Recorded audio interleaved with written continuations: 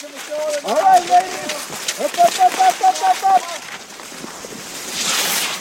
This is Jason Albert, and you are listening to Nordic Nation from Faster Skier. Okay, this is another quick turnaround edition of the podcast. Here's some basic information to catch you up to speed on the topic that'll be discussed in this episode, but it might help to read the accompanying story on the Faster Skier site. Bullet point 1. Since the IOC decision to ban the Russian delegation from the upcoming Olympic Games, the International Biathlon Union, or IBU, has demoted the Russian Biathlon Union to second tier or provisional status. Bullet point 2. The IBU, as recently as last Sunday, has decided to not move the upcoming IBU Cup and IBU World Cup events scheduled to be held in Russia this March. Bullet point 3. Murray Wiley, the president of Biathlon Canada, wrote an open letter to the IBU leadership on December 8th stating Canada would not be sending athletes to the Russian IBU races. You'll hear about the reasons for Biathlon Canada's stance in the podcast. Okay, Faster Skier reached Wiley on December 13th, and here's our conversation. Well, can you just describe, for people that may not be aware, and I'll make them aware in the story, that you have been the signee on an open letter to the IBU, and can you sort of outline what's in the letter and why you were compelled to send it? Okay, this is actually the third letter. The first letter was last January, the first part of last January, and then there was a second follow-up letter in May. And this is the third one. I think the importance of this one was it was after the announcement by the International Olympic Committee and their stance on the systemic doping with Russia, and we were very pleased to see that. And then basically it was an opportunity. We knew that there was an executive board meeting in Hochfilzen, and that's typically the vehicle for us to voice our concerns, or it was a timely because we knew that they were addressing the concerns with respect to, or the actions that they require, that they deem necessary based upon the IOC decision. So it was basically just a follow-up and a repeated plea that we've put forward on this the third time for what we've asked in the letter. And I also attended along with our general manager, the extraordinary Congress meeting last year, which coincided with the World Championships in Hochfilzen. So that was another. So it's really the fourth time that we've put forward our stance on what we would like to see to curb the doping issue that's upon many sports, but in particular to really rebuild the integrity of our own sport to ensure that we can do everything possible to avoid a recurrence that we've witnessed. So that's essentially that in a nutshell. Okay, and just to kind of parse out the two bullet points in the letter. One, and I obviously have seen this probably many, many times, but that the IBU events, the high-level IBU events in Russia are, they're inconsistent with the IOC decision of the 5th of December to disallow participation by the Russian team in the Pyeongchang Olympics. And the second bullet point was the integrity of anti-doping procedures in Russia is still very much uncertain, given the current situation in which RUSADA remains non-compliant with WADA.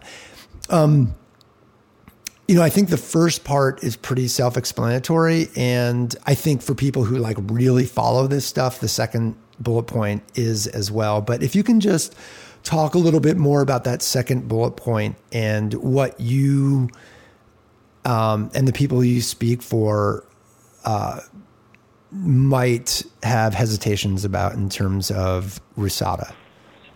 Yeah, this is sort of a repeat of our stance that we issued in May with respect to the selection, if you will, of the World Championships in Tumen in 2021 that we withdrew that, or the executive board at the Extraordinary Congress withdrew that, and it was based upon some questions that were asked of the World Anti-Doping Agency, and basically it had to do with the World Championships. And this situation is a bit related to the IOC, but we have a nation whose anti-doping organization is non-compliant, WADA code non-compliant in the Russian Anti-Doping Agency. So our pitch has been, by Biathlon Canada, Canadian Federation, is that if you're not compliant, WADA not compliant, then you should be not hosting any IBU events, major IBU events. And there's the World Cups and their IBU Cups. And that's something within the purview of the International Federation. So we've voiced that quite strongly, and that's essentially what we're saying. Even though they have an alternate agency, I understand it's the UK Anti-Doping Agency, is actually contracted to do that. We have a nation that has a non-compliant anti-doping agency. So why, if one of our objectives, the IBU objectives, is to foster and promote doping-free sport, it's sort of non-congruent that you would actually hold or allow them to host IBU events, and they have a non-compliant anti-doping organization that's still, once they become, and it's not, it happens to be directed in this case to Russia, but we've actually said any national federation that is non-WADA code compliant should not be allowed to host any IBU events. Simple as that. And I've been quite strong on putting that forward, but obviously and that's basically the essence of the letter, because we knew there's still some other things that are being done by the working group that was stood up at the Extraordinary Congress. We know there's still some activity, and I was quite pleased to see the fact that that the executive board actually downgraded the Russian Federation's member status to provisional. But even in the provisional, they're still allowed to hold the events, and then in the next article of the Constitution, they're supposed to be honoring and promoting the objectives of the IBU. Well, one of the objectives is a doping-free sport. So it just doesn't wash in our minds. That's essentially what it is. Are you able to go on record and speak a little bit about what some of the other actions that people discussed at the Congress this past weekend? The other items are ones that are actually the working groups working on. So I would prefer to leave that with the International Federation, to the IBU, to actually speak to those. The Athlete Commission is involved in that, and there's still some significant work to do. We've made some progress, and we're happy with some of the progress we've made, but we haven't made, I don't believe, that we've made sufficient progress that, in fact, that we've addressed, the core issues and what we can do as an international federation. So that's essentially what we're putting forward. We could do more, and we believe they should be doing more. And hence, that's why we've said we're worried. The biggest thing is we're worried about the integrity of the sport and the fact that we are putting our athletes in a situation and our teams in a situation where, it's quite conceivable that their samples could be tampered with. And then all of a sudden you're into a whole different kettle of fish where you've got a clean nation, and we pride ourselves as being that. And if someone in Canada is caught doping, then we suffer the consequences, and we've done that in other sports in Canada. So we understand that, but you don't you've got to do as much as you can within your national organizations, within your own organizations, and we're governed in this instance by the International Federation, so they can do a lot more, and we believe they should be doing a lot more. Okay, so that's in my notes. I was like, okay, maybe just sort of reading between the lines from your letter was, whoa, I wonder if there's thoughts that maybe Canadian samples can be tampered with. So that clearly was in the back of your mind. I mean, there is a risk. I mean, right. There's a risk. There's a risk in obviously in any nation, but in this case, where you have systemic, it's proven that we're systemic. What's the word I'm looking for? Systemic tampering with samples. Then you've got to say, the integrity of that doping system, anti-doping system, is still in question. They're still not water compliant. And even though they've contracted it out to another agency, it's not necessarily the agency in particular, it's all the associated mechanisms around that agency that are still suspect. And the Federation has not, we haven't got our trust back in their organization, that we in fact can trust that things are going to be done, and we're not going to have a repeat of what happened in Sochi, and that's essentially where it comes from. I mean, obviously any place you can have tampering, but when you've got all the dominoes that have fallen out of the reports out of Sochi, you've got to wonder. And the IOC has made taken a significant step for the Winter Olympics, and I think our federation can do more. I suspect they will be doing more, but we don't think that the provisional is fine. But I mean, they could have taken. We asked last May, before they came out with the schedule, to actually take the events away from Russia because of the circumstances and the situation, and they haven't done that. So basically, we just basically said, okay, we won't send any athletes or any teams to the events that are scheduled for in the rest of this. And there's 3 of them. There's 2 IBU Cups and there's a World Cup. So try and keep it all straight. But just as I recall, the last on the cross country World Cup, the final weekend was supposed to be in Russia, and I believe it was after World Champs, but I don't have my timing right in front of me. It was actually moved to Quebec, and that was I believe they reassigned it. That's correct, right? Yeah. And that's what we asked for, right? And so that was a FIS decision, and I'm curious, why, what is your understanding of why the IBU would act in a way that they would not move events out of Russia when it's fairly clear in sort of analogous federations like FIS, they are taking that stance? We don't know. We don't know the reasoning behind it. We think we put a pretty solid case in the fact that there's a precedent's been set.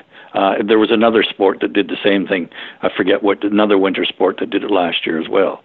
I just think it's within the bailiwick of the International Federation, and there are other venues that are quite capable of hosting IBU Cups and World Cups.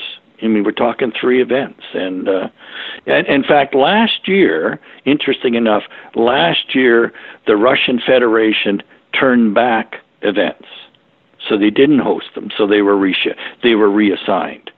So why that wasn't done before and we said even last year. I mean, it's a bit. We're almost, as we said in the letter, we're almost in the same juncture in many respects as to where we were a year ago, and yet the International Federation has a lot more information and can make a more informed decision and actually satisfy many of the federations. And I mean, I'm speaking on behalf of Canada. So, but I know last year we had support from other federations, and I suspect that what we will generate, what our letter has generated, and the reason why the letter is we only released it to the other federations I released it very early this morning because what we had done in the past is we'd written a letter to the International Federation, to the President and the Secretary General, but we sent a copy of it to all the federations. And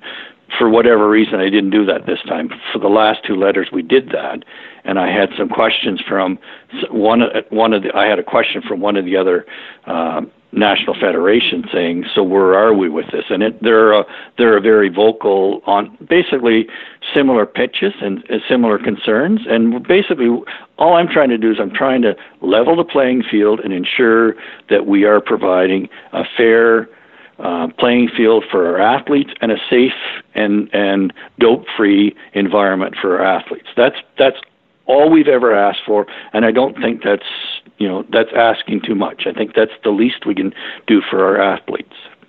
So, while you were crafting the letter in discussion, internal discussions within Biathlon Canada, were you talking to other teams or other federations before you sent the letter? And, I guess I'm just curious about whether or not this was something where you felt like Canada had to take a unilateral leadership step here. No, we hadn't. And I think had we copied the letter, because we sent the letter the 8th of December before the week leading up to the executive board meeting. Had that letter been in the hands of the national federations, what the activity it's generated today would have been in Hochfilzen as opposed to in France. And I mean, we're a pretty collegial group. Most of us are in it for the right reason. And, there are some exceptions to that, and you have to deal with those exceptions and make sure that the stand that you take is the right one. And we believe it is the right. And whether or not what we do will influence other federations, my gut feeling, and this is only a gut feeling, is I think it will. It's the end of the season. It's the last World Cup. And it's after the Olympics. Once again, after the IOC has made quite a bold decision. I mean, I think it was the right decision to make, but it's still pretty bold for the IOC to make that. So, and it's sent some pretty strong messages to those federations and those countries that want to tamper with a clean sport or with clean sports. So, again, the article that I had, looked at through Google Translate this morning had and I'm sure I will butcher his name, Anders Besseberg, who is the head of the IBU. He's the president, yes, he's the president. He had a comment in that article that, again, this is coming through Google Translate, but sort of like a little bit of a shrug, and it's a non-issue. And again, I guess if you've spoken to him directly, what type of response have you gotten? And if not, I'm not sure if you've read any responses from him through the media. Well, we got the response letter saying, you've seen what we've done. We've downgraded their membership to provisional, the Russian Federation to a provisional member, but it hasn't addressed what we said. Why don't you take the events away? I'm not going to paraphrase it, but we voiced it. I voiced it both in writing and at the extraordinary Congress, and said, we can do something here. Why don't we do it? And obviously he sees otherwise, and he I don't think he has more. Well, he does have more information than we have, but at the end of the day, it comes down to this is assigning the events has a significant impact on the teams. So if there's any doubt as to the integrity or on the trust issue, and how confident we are that there isn't going to be any further tampering, then, if you start questioning that, then, why, the International Federation can make that, there's lots of World Cup venues that we could be using. And, we put our name in there were 2 events last year that had been assigned to Russia that were reassigned. Canmore, we put our name for, but obviously the distance is a factor.